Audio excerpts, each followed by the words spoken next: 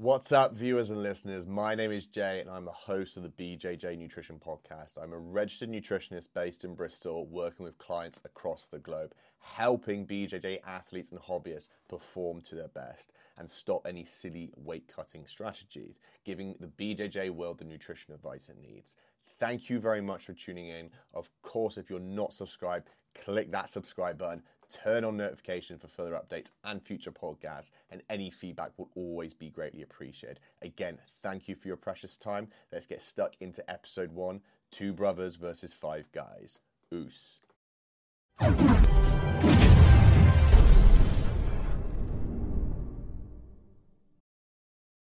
press record now just to make sure the levels are all good. So just guys keep on talking normally. I'm just double check it's not going to reach to the end. Yeah. Caught in a trap. What's the song you sing, Tyson Fury? I was just trying to think then. Bam,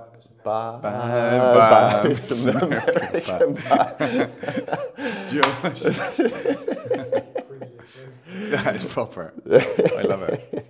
At least we know what we're doing. Right, okay, guys, thanks very much for having me on the first podcast of BJJ Nutrition, hosted by myself, Jay. I run BDL Nutrition Consultancy based here in Bristol. The idea of this podcast is to get a little bit more awareness around the nutrition aspect of jiu-jitsu, obviously talk about a few different topics. And yeah, just thank you very much, obviously, for being the first guest on here. Obviously, for viewers and listeners out there, these two are my beautiful professors, should we say, who have obviously taught me a lot to this date.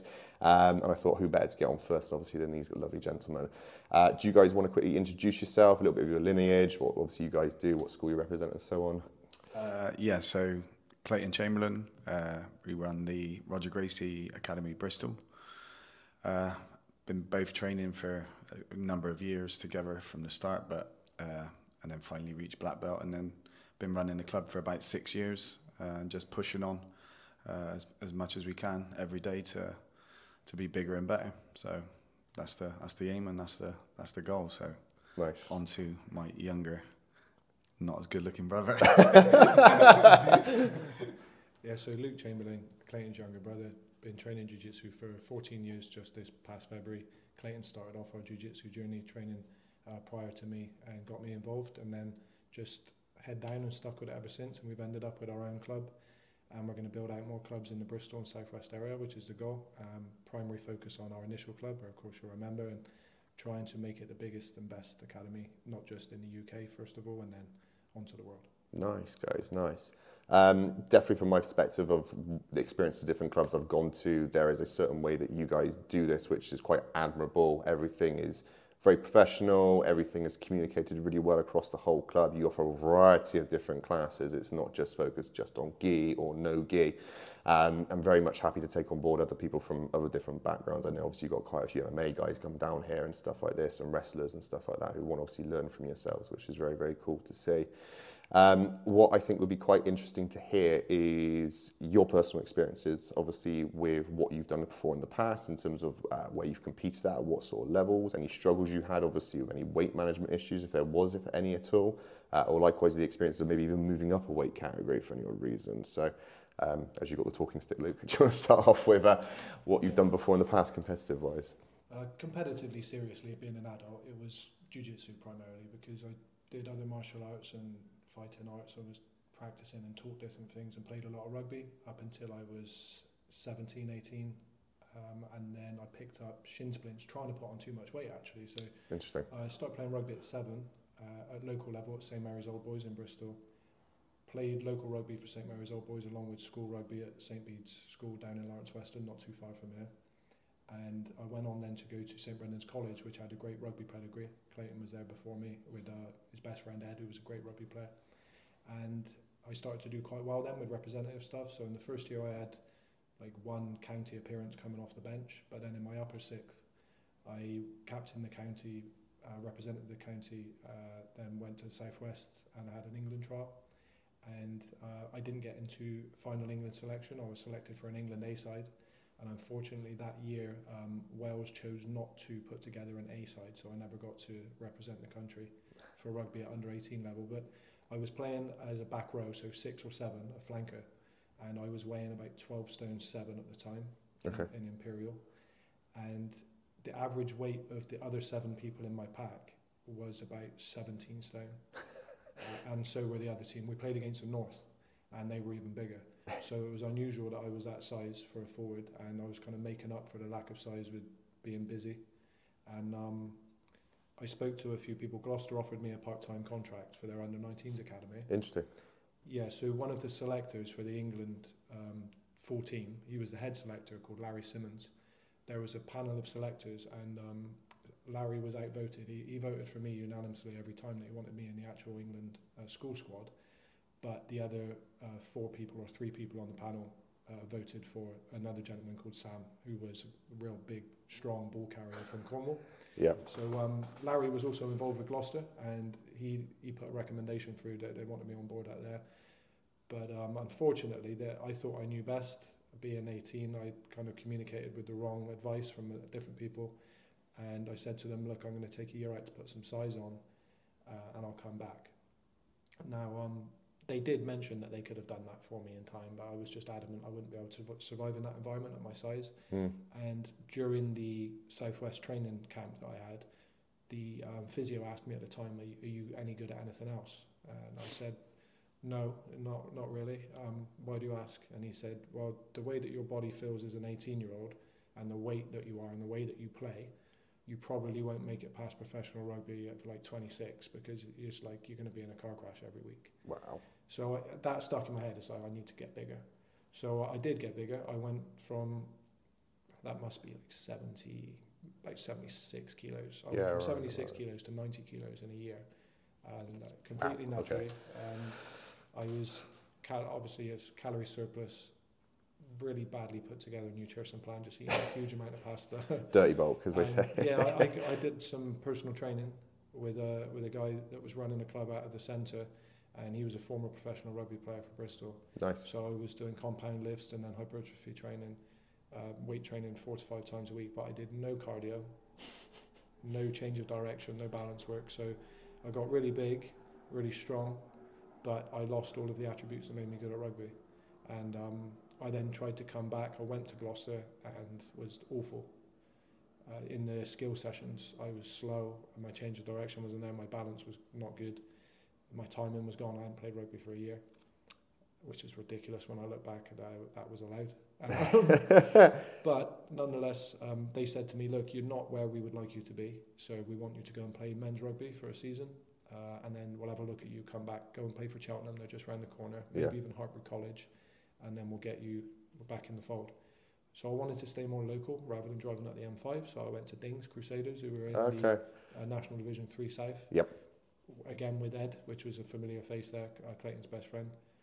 And I played 2 games, both at opposite ends of the season, against Southend, because I developed shin splints after putting on so much weight that I just couldn't get rid of. That's crazy. So I had a year out to get big, and then I lost another whole season with injury. And it was very frustrating. They were extremely supportive at Dings, paying for my physio, trying to look after me. I was training well, but I just couldn't put a run of consistent training together because I got so big. And so I turned it in. Eventually, I just fell out of love with it. I lost my passion for it and realised I need to take a step back and maybe go back to this. At which time then I was kickboxing and boxing with Clayton up at Phil Allen's Body Focus, who's a brilliant striking coach and ran great classes. Going down to the Spanier on Farm Gym when it was open. And then just general circuit training to stay fit. I was a bit lost with my training, to be honest, after kind of competing in rugby my whole life. And then we found jiu-jitsu, and I just got stuck straight in straight away. I just want to pause you there quick, because there's an interesting point that you mentioned about you put on weight and it then kind of was counterproductive into your ability. And it's this common scenario which obviously I get across when people sort of inquire or want to work with me with different things about their jiu-jitsu and where they should be weighing in at. What's the best thing for them? And obviously there's this premeditated thing that we need to be the bigger person all the time. We need to be big, and it's going to make it, even though it kind of goes against the whole philosophy of the smaller person, we ought to control the bigger person. But I always kind of put it to them, I said, that's great in the fact that if you want to be bigger, that's no problem, but how are you going to move at that level? Do you know what I mean? And the idea being is that if you're not naturally at that level, is it going to interfere with your style of gameplay all of a sudden? If you can take the attributes of a small person and obviously utilize it at a bigger place, but if you're not accustomed to that level, obviously it's going to impact you in many ways, which you might not be even aware of, the cardio aspect, as you kind of mentioned from there. But it's interesting to see how badly that impacted you from putting on that much weight all of a sudden. Yeah, even at that age, 18, 19, when you generally can put weight on and take weight off and kind of adapt quite quickly, I wasn't able to at all in the rugby sense. Not at that level. I mean, I could have played at a local level and been absolutely fine, but competing at a level where the margins are quite small, then no, I was a long way just in that short kind of 9 to 10 month space of time from my best. But in jiu-jitsu, it settled down. So I got back down to started jiu-jitsu at about 87 kilos, still quite big, but losing some of the excess weight I had. So I was in good shape, but just a bit too bulky from the lifting. That was, in my mind, unnecessary for my body type for jiu-jitsu. So then I spent about 10 years competing in jiu-jitsu between middleweight, which is 80 kilo upper limit, and medium heavyweight, 86 kilo upper limit. I was never a true medium heavyweight. I was like a in-betweener. Right now I'm like 79, 80 kilos, intentionally cutting down because I wanted to strip off some bad weight after not training consistently. I was always depleted at 80 kilos. I didn't manage my nutrition correctly or my training, so I was very depleted, not a lot of musculature that I needed. So then I would add that to go to medium heavy, but then have this inclination in my head that I'd lose against a couple of big guys. And because I didn't have the technical advice or the technique available to me, the knowledge available to me to become technically superior, we didn't have the access to information and world-class coaches that are available now online. I've developed myself as a coach to athletes now, but my coach did his best with what he had at his disposal, but I wasn't, I didn't have the availability of world-class technique. So I was losing, and I hated losing. I didn't understand why. I reached a cap technically, and then I just thought, right, I need to get bigger, stronger. So I then try and put some more weight on, eat and be in a surplus, lifting too much, getting a bit stiff, changing my style, and not moving the way I should move. And found varying success up and down between middle and medium heavyweight, but never actually managed it correctly the whole time I was doing jiu-jitsu. That's interesting. So it's taking you a few years just to find your comfortable zone as such then? I don't even believe I've truly found it. If I look back, because I've got intentions to compete again, but not in the same way that I was before, like intently trying to be the best I could possibly be and prove a point to myself and everybody else. I would say the best I've felt is when I've been able to consistently do some lifting work, maybe 2 times a week, mixed in with prioritising jiu-jitsu skills work, staying fit and fast at about 83 kilos. Nice. So that's a good weight for me, where I can maintain all of the mobility, flexibility, speed, movement, all encompassing, a bit of explosive power as well.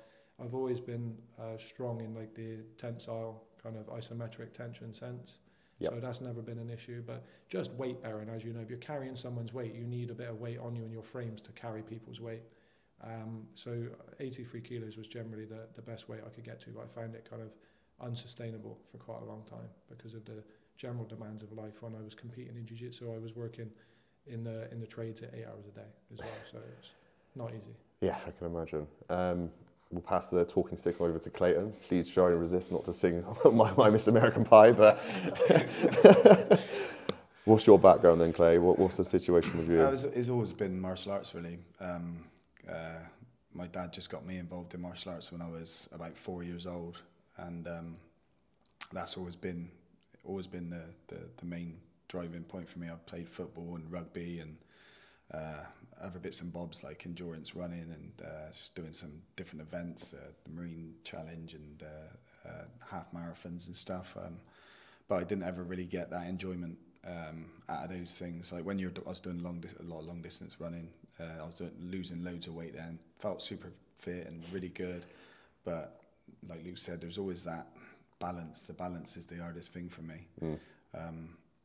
And then competed all the way through in a sport karate point stop type of setting. Competed a lot as a kid, all the way through up the belts, and travelled abroad competing as well. And Did you ever bump into Rory Daniels then? I went to school with Rory Daniels. Did you? Yeah. So I'm from Cleveland originally. Yeah, Rory's a good lad. Yeah, he's a good lad. So he used to train Hayashi, I believe. Yeah. And I hadn't seen him I seen him a couple of years ago, but he had just started when we were in school. Really? I think he was like 14 when he started, 13, 14. And we used to have a little mess about now and again in school. But you could tell he was going to be good. He's long. He's perfect build for a striker. Long, lean, long limbs, and don't carry much excess weight. Do you know what I mean? That's what I've always been able to get down to decent weights because I've got a small frame. Do you know what I mean? I've got the wrists of a 10-year-old boy and not much weight on my legs, but it's good for martial arts. That type of frame is good for martial arts. So as far as diet, we didn't really have my dad wasn't really into nutrition or anything. My dad was my first martial arts instructor, well, actually my second or maybe third actually, but he took me to black belt. My dad Nice. tied my first black belt around my waist, and but we'd go train, and he had his own club, martial arts club, and we'd come back from training and we'd just have like fish and chips and anything that's fueling your body back up. Do you know what I mean?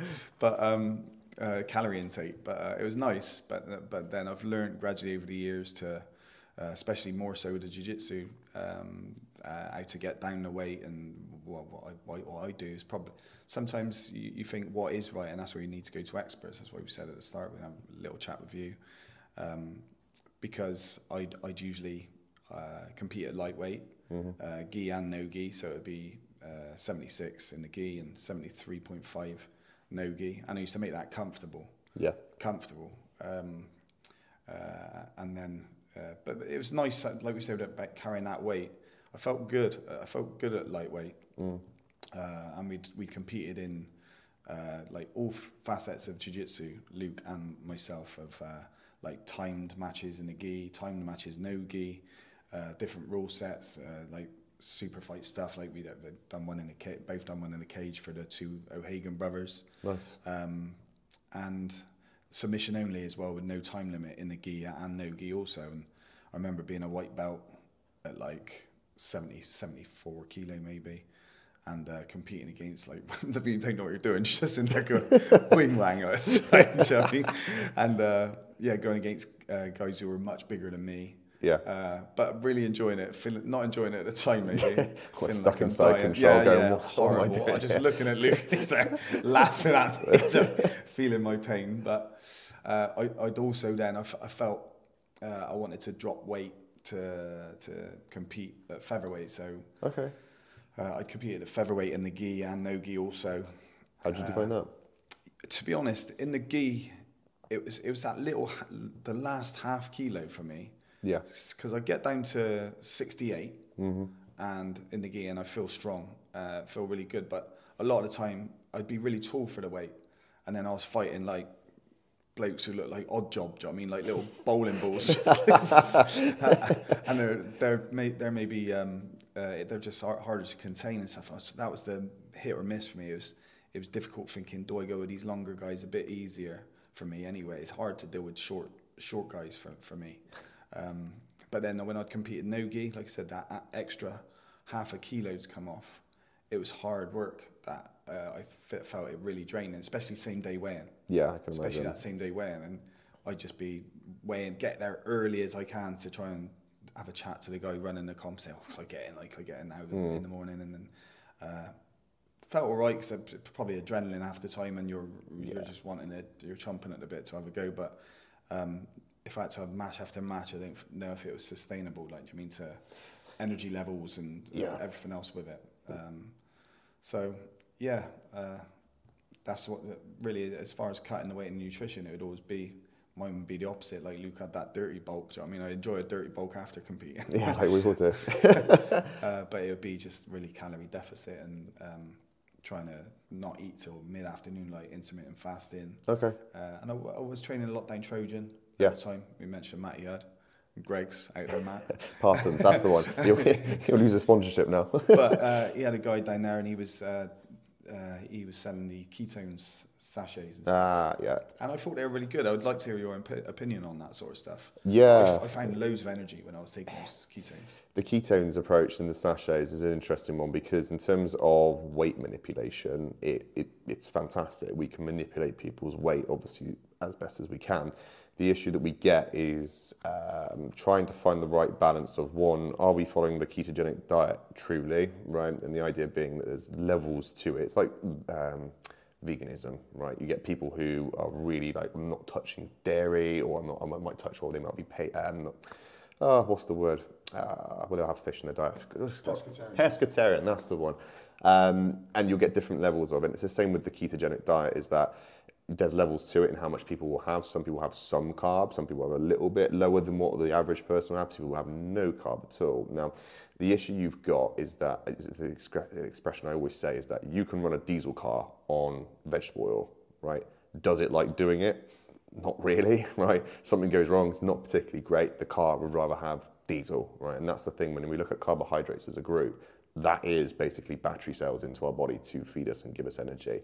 Yes, once the body's in the correct state, it can start doing something called gluconeogenesis, which is where it will convert proteins and fats into energies, into energy for the body.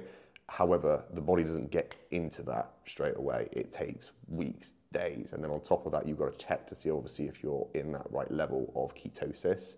And it's a lot to do to really kind of help with that. And so there's definitely reports of other dietitians and nutritionists in other fields, such as the UFC and stuff like this. So I think one of Conor McGregor's previous dietitians was getting him to do a very similar thing of keto and fasting. And it was moving his weight loads. His performance, however, it was just very much subpar all of a sudden. And so it's, again, it's a tool you could utilize if there was like a very last minute thing that we needed to address. But for performance-wise, as sports science is coming along, you want an athlete to be competing as best as possible, do a little bit obviously on fight week, but even then obviously it shouldn't be draining. And probably to answer the question directly, useful for weight manipulation. Sports performance, however, big no-go, really wouldn't go down that route. And the sustainability of it as well is the issue. Again, I'm sure obviously after you finish the ketone process, it was the case of then, where's my next bowl of pasta or pizza or garlic bread type of stuff. So it's... on keto, so I did something similar, and what you mentioned, the steps and stages to it, I tinkered first with like pure ketogenic diet, which was really, really difficult to sustain. Yeah. And then I went on to 100 grams of carbs a day, down then to 50 grams of carbs a day. So that was manageable, but it was exactly what you said. I was able to take in like 3,000 calories a day with loads of fats and loads of protein, probably about between 150 200 grams of protein a day for my weight at the time. Then loads of fat, so you can really enjoy the food and get a bit of variety going after a while. But the performance in jiu-jitsu was just not happening. That's where I would have 25 grams of carbs with a banana before jiu-jitsu, for instance, to get out my system and give me a kick out the backside to actually do the training. But I would burn through that so quickly. I felt so drained and literally like flaked out, like I was going to pass out after doing 2 intense rounds of more anaerobic work. I remember rolling with Charlie, our brown belt, who was purple belt farm boy at the time, who just used to like hip switch, go mental scrambling. And I was just so gassed. I was like, this doesn't feel right. I felt weak. And I just didn't have the fuel for jiu-jitsu.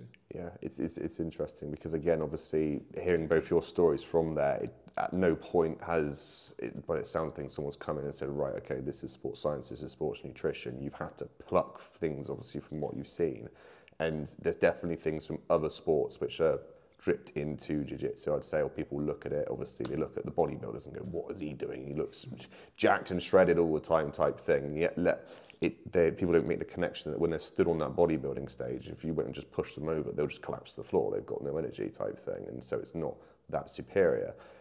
Likewise, obviously, from other sort of sports out there, which doesn't require the same amount of intensity, obviously, of what jiu-jitsu brings. Again, it's hard I could see from your position, guys, obviously, for coaching other people, to be able to say, go and do this. Obviously, you guys can teach techniques until you go blue in the face type thing, which is there. But it's interesting to see that it doesn't seem to be much support around most or all jiu-jitsu schools to be able to say, right, okay, this is how we're going to do strength and conditioning. This is how we're going to do nutrition. This is how we're going to do recovery, should we say. It seems to be as a school, it's down to you to kind of reach out and find that information. Yeah, it is.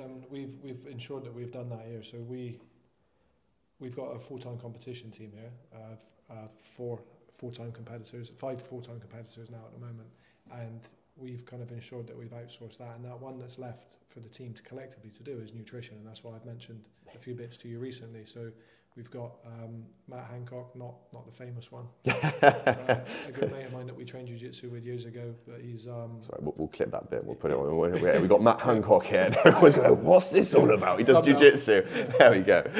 So he runs a strength and conditioning program, manages wellness, making sure the athletes are recovering. We've worked with sports psychologists. Nice. And then trying to fill in that gap with nutrition. Of course, we kind of manage the technical side of things and planning aspects of their competition calendar. So we're trying to do the things that aren't offered broadly to other jiu-jitsu athletes. And oftentimes you'll have a jiu-jitsu club that has maybe the same number of athletes working in a professional way that ours do, going out and competing at a high level regularly. But here it's just all consistent and aligned.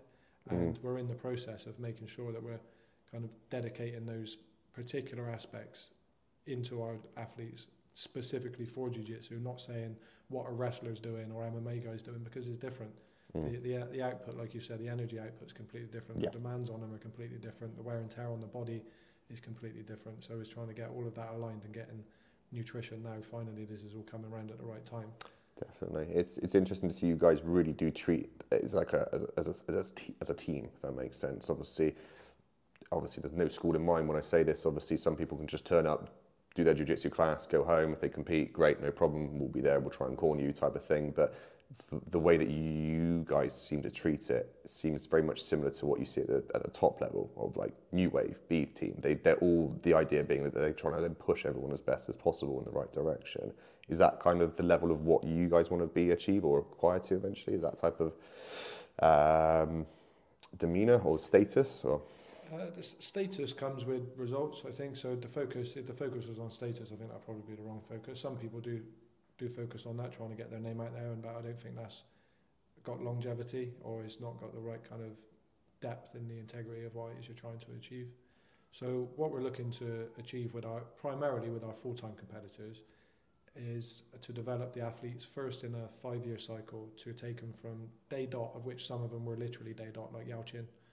And then there's others like Carson, who've been training a long time, Max, who's been training a bit longer than Yauch himself, but taking them from the beginnings of entering into a full-time training program in 5 years to reach the highest level of the sport. So they're competing at the highest level, being competitive, wins and losses at the highest level. And then the second 5-year cycle, taking us to 10 years of work, is to then conquer the highest level of the sport. So to have them winning a world championship at the black belt level, Pan American, European championships at the black belt level, ADCC trials wins, medals or championships at the ADCC event itself, and gi and no gi, or whatever they choose to apply themselves to. So primarily as athletes, that's the goal. So to reach the highest level of the sport, and then to conquer the highest level of the sport.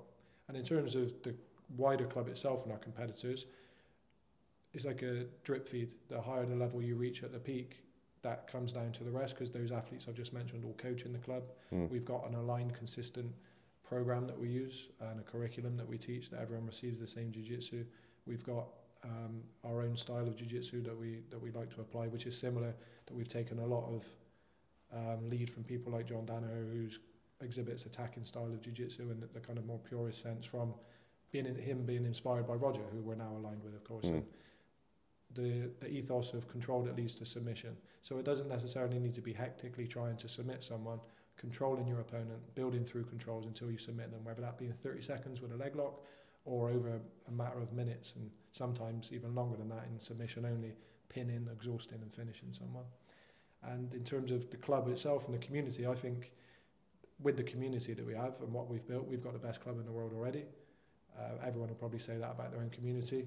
And in terms of the numbers, we've just reached the milestone of 500 members at the club. Wow, congratulations. So New Wave itself is it's a team, but they operate out of the Roca gym. They're going to be starting their own affiliation. B Team, for instance, I would hazard a guess at saying we're probably pretty close to their member numbers, or they're a fairly new gym, so I'm not sure what their member numbers would be. And another team that we take a lot of inspiration from, other than, of course, Roger Gracie Academy in London, which is a long-standing club with a very high member base too, is the Art of Jiu-Jitsu team, the Mendez brothers. Yep. And, they've been operating for many, many years now, I believe up towards a decade.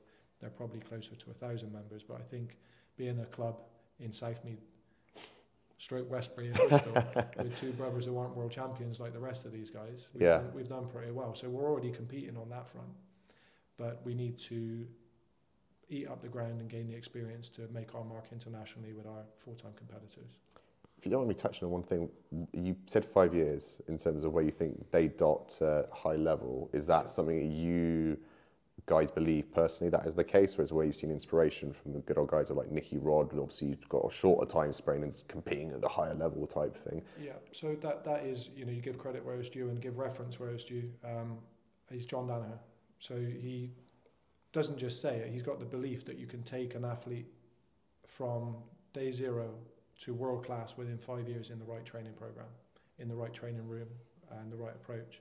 And then he's not just said that, he's provably done it. So, you take inspiration from elsewhere, you see what those programs have, and you compare and you say, what do we have? So therefore, can we achieve that? We have everything that's necessary to achieve that, I believe. So if they can do it, we can do it, and then you try and do it better. Nice. I like that. Very, very, very, very good. Right, so let's go on to the next question, I think, then. So let's start with the USADA debacle, I think. Because I'm just massively on it. Boosh. But as far as drug testing, and you're talking obviously the recent comp, but I mean I apply it to, like you did as well, with ADCC and where it can go. And my personal belief as a fight fan, I'm just going to be honest because it's better off being honest, and I don't like telling lies. But I do like, the old Pride days when they were just juiced to the gills. Uberine. Yeah, I don't, because I think the top tier, you've seen so many people get pinged for doing whatever they're doing. And I think they're all at it majority of times. Jiu-jitsu wise, obviously it's becoming much more prevalent now, and you see it much more just because of the shape and sheer size of some of the guys, Gordon Ryan in particular, and that debate at the minute, and Rodriguez is saying that he's clean, where I can't see that either. But I don't, at the top tier, I don't mind watching those guys. UFC, when they're I don't think, it's much more stringent, and you can see it now in the UFC. Yeah, definitely. You can see those body shapes that they weren't what they were when Overeem was like, had more test in him than a stallion horse, whatever it was. Exactly. But if it's loose, then obviously everyone's going to be on it. I don't mind watching that. I've got no real allegiance to saying that's wrong and that's right, because if everyone's in the same pool, saying Pride, when they were all bang on it, everyone's in the set. It's almost an even playing field because they're all on something. It comes back to Gordon's comment, I think, after the whole people getting banned. It's like, oh, look, I'm on it, they're all on it, I still beat them all. It makes no bloody difference type thing. Yeah. And it's really quite a tricky scenario to manage, because obviously I appreciate IBJJF obviously want a prestigious level 2 things. You've got guys with suits on the mat, refereeing, all this type of stuff. Everything is nice and timed. And so similar to when they brought USADA into the UFC, Reebok didn't want to sign with them unless the testing was done, because they didn't want to be associated with it, basically. And now we're in this position where I personally believe that there's going to be this split within the jiu-jitsu community of saying, right, non-tested and tested route. And I hate to say this, I think people are going to shy away from the tested route because of the expectations of the athletes to be competing at such a high level so regularly, and it taking that much effect on their body. Yeah. Like, you can eat well with your nutrition, do not get me wrong, you can have your sleep in check, all your hydration in check, all the supplements you type of need that are non-performance enhancing. But it comes to a point, it's then saying, right, if they're not competing, they're not relevant. Yeah, and age also as well. Like Wagner Rocha. Yeah. And his excuse was, I'm X amount. What was he now, 38? No, I think he's 42. 42, same age as me. Same as Cyborg, I think. I shouldn't have said that. But yeah, they're putting it down to age. And again, like I said, it's going to make it for more exciting. Because is it black belt at AGP? Is it 5-minute matches at black belt as well? AJP, yeah. 5-minute matches. So they're sort of swaying on the side of more entertainment, more action, not as much testing. It's more like you said, like I said, sorry, like the Pride Days, where it's more about drawing eyes in, the excitement, and everything's going on at a fast pace, and they got to go at it. Whereas you got the 10-minute matches, say in the GI and the IBJJF, and you can see a lot of stalling and boring matches. Like, I mean, that's what I put on Carson's post the other day. He was making GI matches look exciting again because it's a fast pace. He's looking for the submission, attack, and jiu-jitsu. But it can be that, I think, like you said, it will probably sway people, especially the more attacking oriented people who want to go out there and finish to those events, to the AJP, to the ADCC, and that's why comps like that do draw more eyes as well, particularly ADCC, because they've got, obviously, as well as the no-gi format, so everyone's tops off, juice to the girls, looks good, is marketed really well, is promoted really well, as the lights, the cameras, the MC of the day as well, it's the Japanese guy. Yeah, was it a woman, wasn't it? It was a woman. It was a woman. It was the woman from Pride. Yeah. From Pride, there you go. But that's the interesting thing you meant about marketing and the way it's all presented. Part of me feels that if it doesn't have to be cheesy, it doesn't have to be like overly over the top, but if the promotions such as, again, I don't want to be here just slating IBJJF, obviously, I'd look to obviously compete in that myself, and then I didn't have that email one day, sorry, you're not allowed then, and I'll be like, oh God, what have I done now? But just even the marketing and the sort of excitingness of it, if they were able just to do that, I think they would be able to get past the whole USADA testing element to it, and it's the fact that when Carson obviously competed on the AGP tour, they knew stuff about him. He'd been on the BBC, like what he's done before, all this type of stuff. And the way that it was presented on that TV screen looked UFC level, right? And I'm there thinking, okay, as me, as an athlete, if I want to get further promotion, we're going to get more marketing behind it, I know which route I'm going to take. Whereas if I go and enter a competition in London just because it's a prestigious one, but get no publicity about it, right? You might be lucky and get caught, or you might get the flying armbar, which makes the viral reel. But outside of that, there's nothing else that brings you up from it other than numbers on the leaderboard, which any of us sat here says it's not really that entertaining.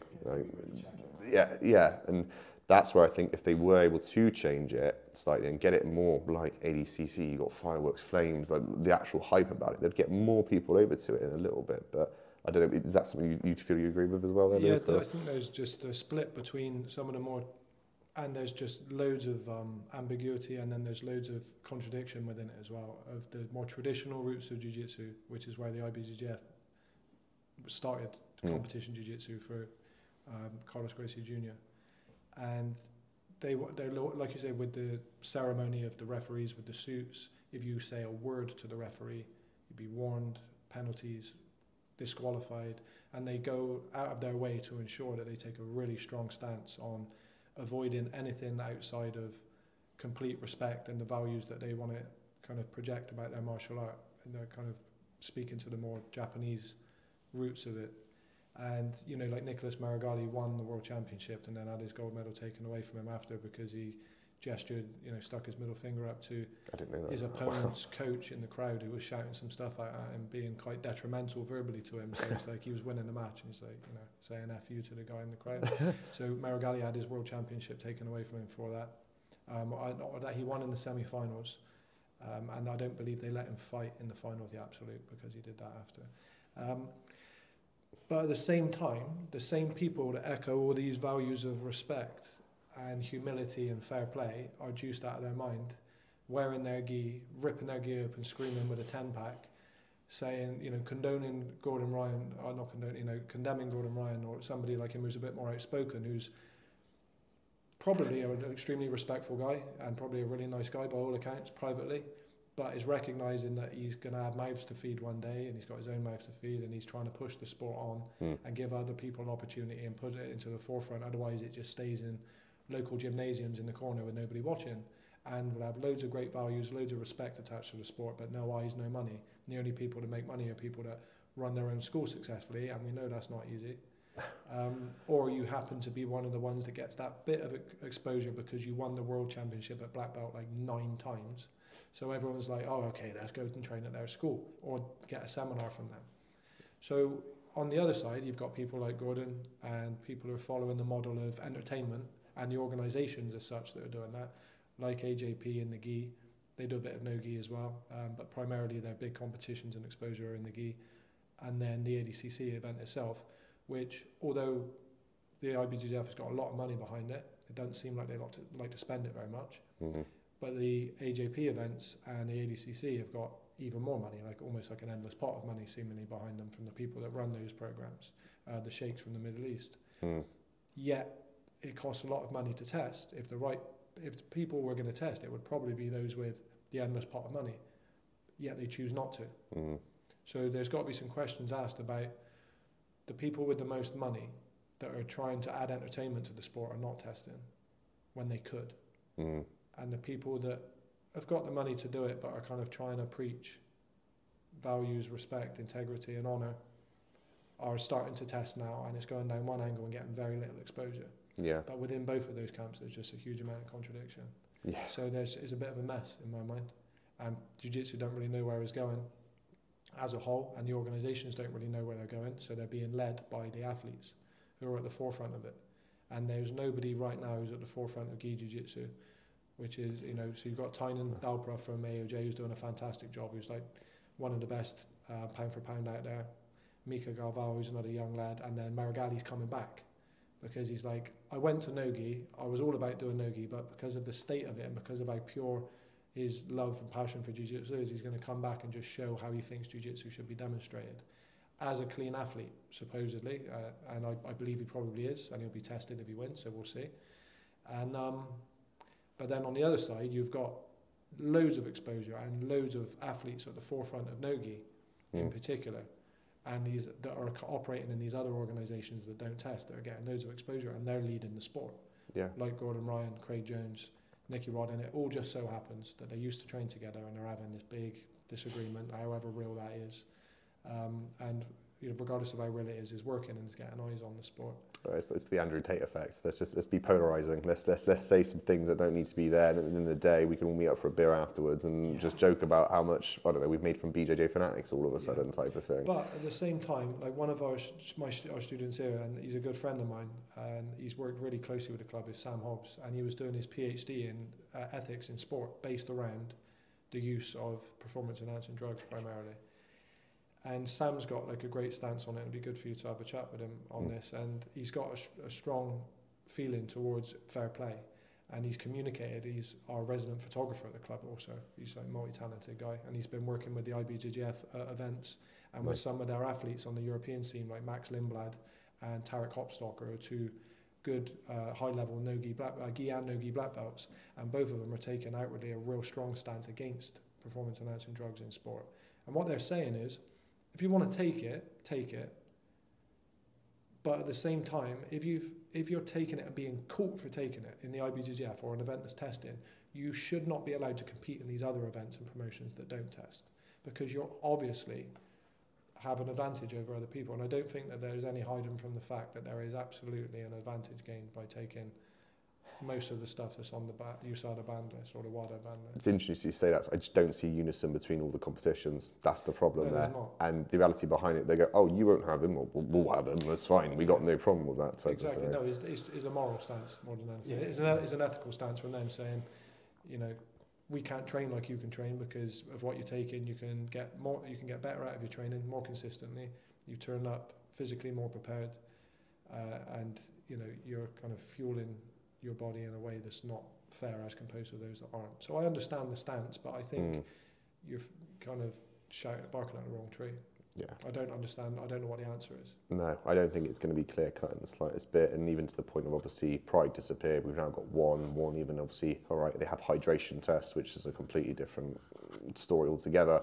But even within their contracts, there's no testing. Again, I think that's a good idea, the hydration test. Yeah, 100%. If you could have one, I'd rather have hydration tests over performance-enhancing drug tests. Because yes, performance-enhancing drugs, someone does a spinning wheel kick and kicks your face off, somebody could end up with a serious brain injury. But is more often that people. I completely forgot. Yeah. Talking stick. More often that people end up having serious trouble and then deaths from dehydration. Yeah, no, definitely, and that's the key thing. I literally had this conversation yesterday actually with a client who's doing an ultra-white collar boxing event, and he's just coming into Ramadan as well. And he was saying, "Oh, can we make this work?" And I said, "Well, yeah, we could make it work. It's not really optimal. My biggest concern is that where you're fasting across the whole day for Ramadan, you're not going to be taking on any fluids. You're then thinking about fighting 2 hours later. You're going to be dehydrated. You can't guzzle 5-6 litres." So is it? Oh right, okay. But there's fluid on board though, in it during Ramadan.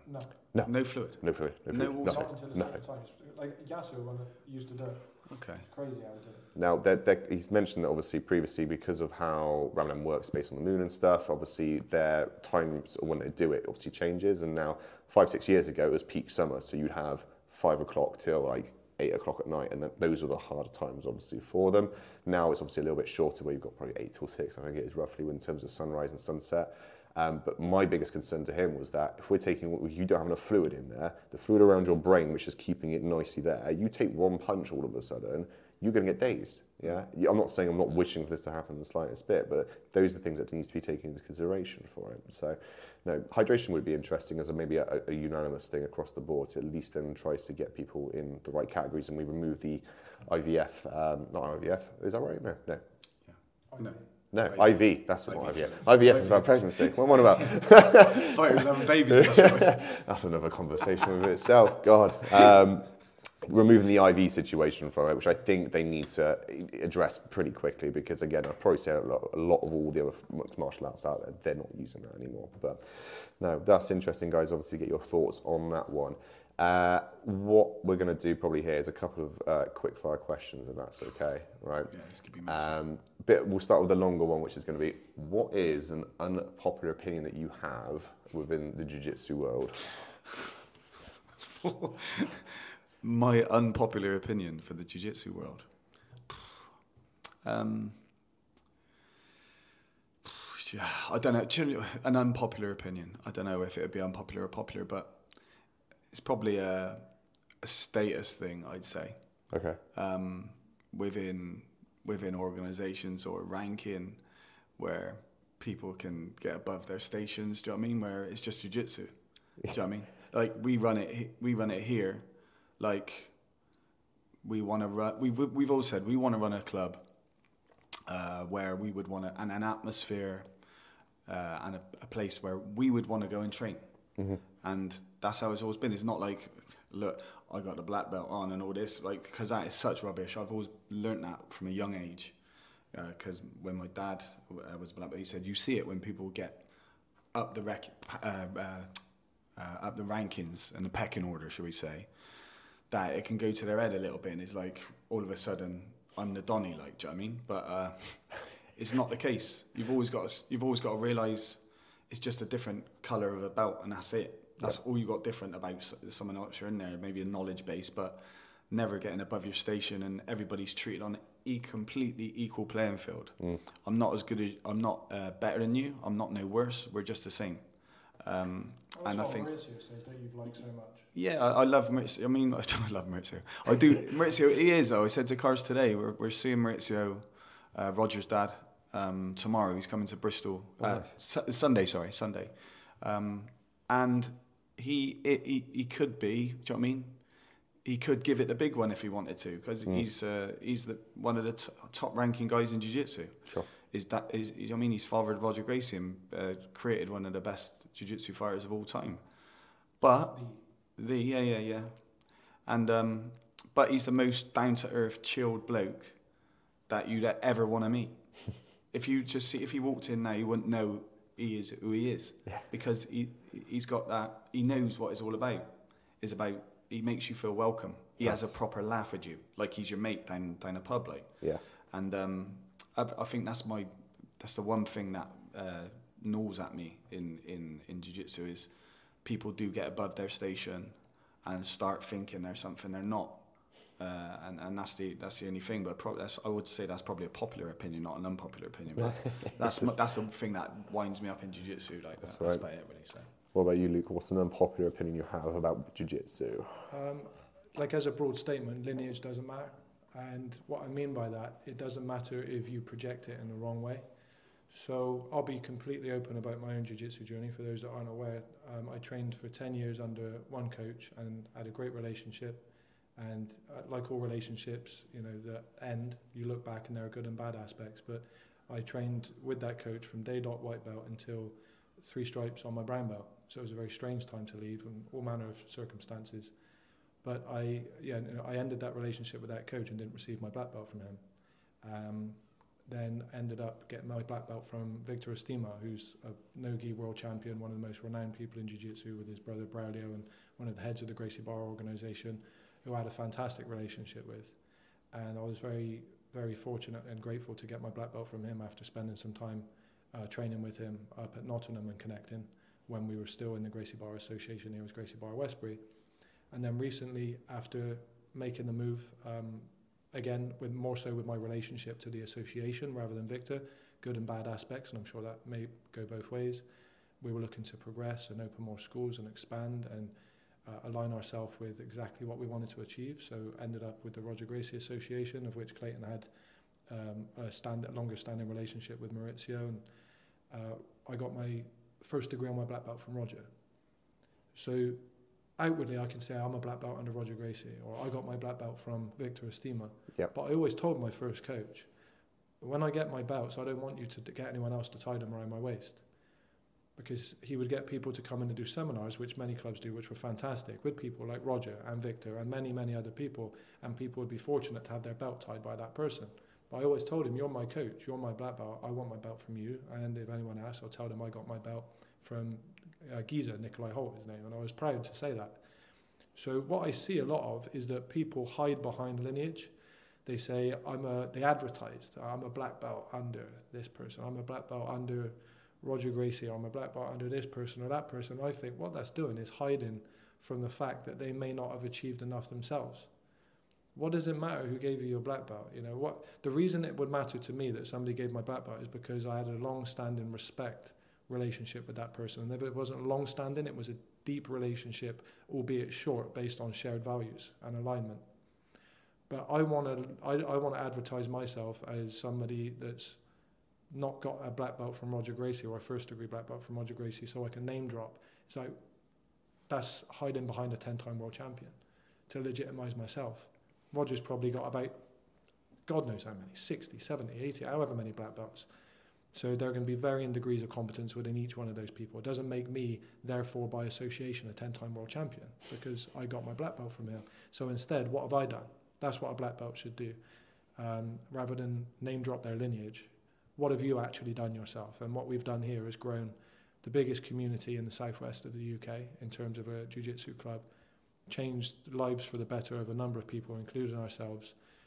2 local lads that grew up around here have made a life out of living from jiu-jitsu, which we're proud of, and I'm sorry if it sounds like I'm blowing my own trumpet. And then, you know, my previous accomplishments, albeit kind of small in comparison to many others, as a competitor.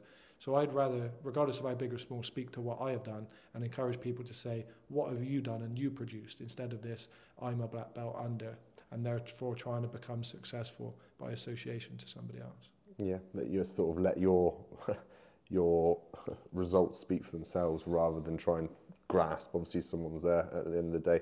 It's kind of, to some degree, I'd say it's even slightly rude in the sense of knowing that you're saying that you're under this lineage and just making people presume that, do you know what, I have their attributes exactly to me. Like, as Roger, I'd be like, well, no, you didn't go to, you didn't do those. Let's be real.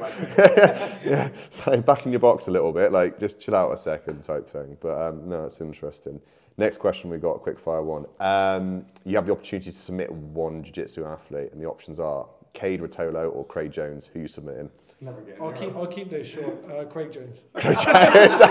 He's Craig Jones. I don't hate Craig Jones. I don't hate anybody, but I'm not a fan of the way that the way he's just gone too far off the deep end with the character. But I understand again, he's making a living for himself and he's being smart. So, but out of the two of them, Cade Rotolo FaceTimed my son. Did on the day he won the ADCC World Championships. I was at ADCC watching. I got 2 little mixed race sons.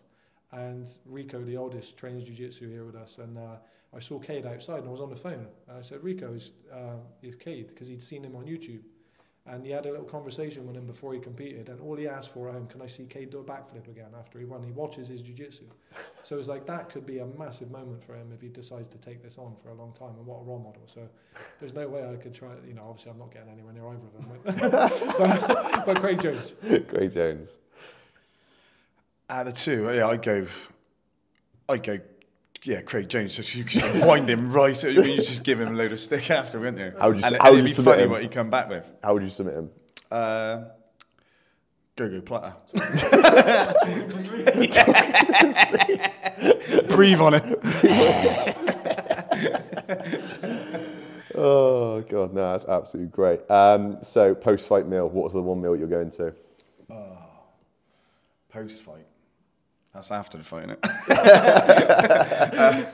it? Post-fight, I do love a burger, but boyga. There's no calories in that. Don't look at the calories, don't count, yeah? Yeah, it's last meal thing, innit? I go for a full English breakfast. Yeah, up till 7 in the morning. No, I go. Oh, sorry. Yeah, I do after comp. To be honest, like you said, then I do like a drink. Do you know what I mean? Because I do like to. Do you know what I mean? I have like to party over the years. That's always been my downfall. Do you know what I mean? If I'm being upfront and honest, and everybody probably knows we'll clip that, yeah. But yeah, do you know what I mean? A few drinks. Do you know what I mean? I always go. Now my wife as well. We just go back, have a few drinks, and. Party. Love it. More consistently lately, I think it's probably been Five Guys burger. Five Guys burger. Yeah, just Five Guys. Five Guys burger and fries. Fish and chips. Fish and chips. Domino's. I love a Domino's pepperoni. Pepperoni. Anything like that. That's a good question. Speaking of which, does pineapple belong on pizza? Yeah. No, I don't have it anymore, but I used to. Used to? Each to their own. Each to their own. Clayton? Only on a Hawaiian, obviously. Hawaiian. Well, guys, any other questions you got for me whilst I'm here or anything? But I think we'll try and wrap it up from there. We'll have those in private. So I think we get a bit of inclusion with working with you ourselves. I mean, personally, for my own nutrition, instead of just slapping it all together and then not getting the best results and then getting you working with our team. So I think it's been long enough, and this was the catalyst to get it done, mate. Thank you. Well, again, thanks obviously for being #1 podcast, obviously, for us to be able to do this. Again, Clayton, any questions for you at all, fellow? No, I just want to give you a shout out, really. Just been really, really, really good as a student. You're a perfect role model for a student. Turn up, get your early sessions in as well.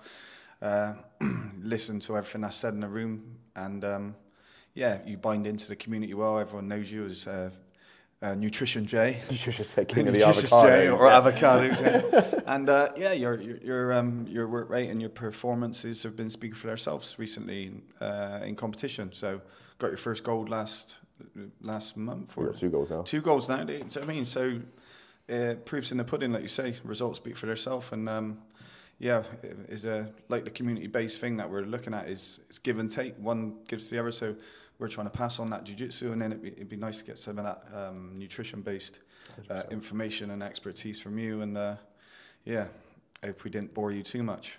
Not at all, guys. Like, from my perspective, it's been great coming to this community. As you guys came, and I'm probably aware, I came with a bit of baggage, obviously, coming to here. And there's always one message that I remember quite clearly was that you came and just said, look, let's just get you on the mats and just get you rolling again. And that encompassment and that family feel that you guys had was absolutely awesome from day dot type of thing. And I'm kind of blessed to say, obviously, I've come across this place and obviously got recommended by other people, and speaking to other people, I don't ever hear a bad word about you guys in the slightest bit. Speaking to the wrong people. Maybe we'll find out. It'll be like podcast 20 and all of a sudden it's like Luton Clayton. Oh, nah, not them guys type of thing. But yeah, thanks very much obviously for being here. Really appreciate your time and everything and efforts. Just one nutrition one is like breakfast food, something to sort out Clayton's bad breath. I was waiting. waiting for him to do one. I keep trying to go back. I was waiting for him to do one. I'll let him have that. I'll be the older brother. I'll let him have that. Do you want the technical view? No, we'll No. I basically haven't got bad breath. It's like one of those questions, you know, when those blokes go, "Oh, what do you do if you have a little boo?" He's got bad breath, so he always asks bad breath questions, but about me, like in the second person. That could have been the new submission for Craig Jones. The smother bad breath technique. Love it. Guys, thank you very much for the first podcast. Really appreciate it. We may even get you on future, get some of the athletes obviously on board. Obviously, a couple of shout outs. We've got Carson and Ash obviously competing in Grapple Fest in a couple of weeks' time, which I'll be there at, which will be really interesting to see. Both of them compete to a high level. Any other promotions you got going on for Roger Gracie at the moment? Or just our monthly promotion for members, like, you know, the more people you can get in, the better. So, like I said, the milestone of reaching our 500th member at the club is a great thing. So we wanted to give back a little bit. So we are offering a 50% discounted membership for the first 25 sign-ups. We might even extend that, you know, if we get, because we're getting close to that 25 now through the course of the month. So 50% off for 12 months to mark our 500th member. So if you want to come along and train, come and enjoy yourselves, get involved in some jiu-jitsu and get a little bit of what we've been enjoying. Exactly that. Right, awesome. Cheers, guys. Appreciate it. Epic.